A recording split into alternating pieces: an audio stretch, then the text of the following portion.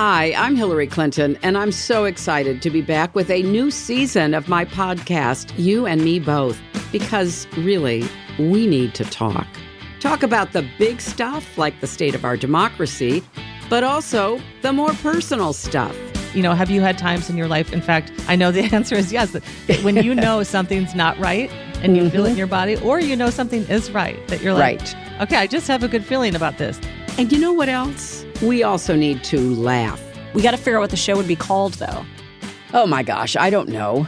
Hungry with Huma and Hillary? I don't know about you, but I'm looking for sources of inspiration like Andre DeShields, who is over 75 and still blowing us away on Broadway. I get to the end of the song, and Charlie Smalls, who was the composer for The Wiz, stands up and shouts, "That's my Wiz!" And Allison Felix, Olympic gold medal track star who is stepping out of her lane.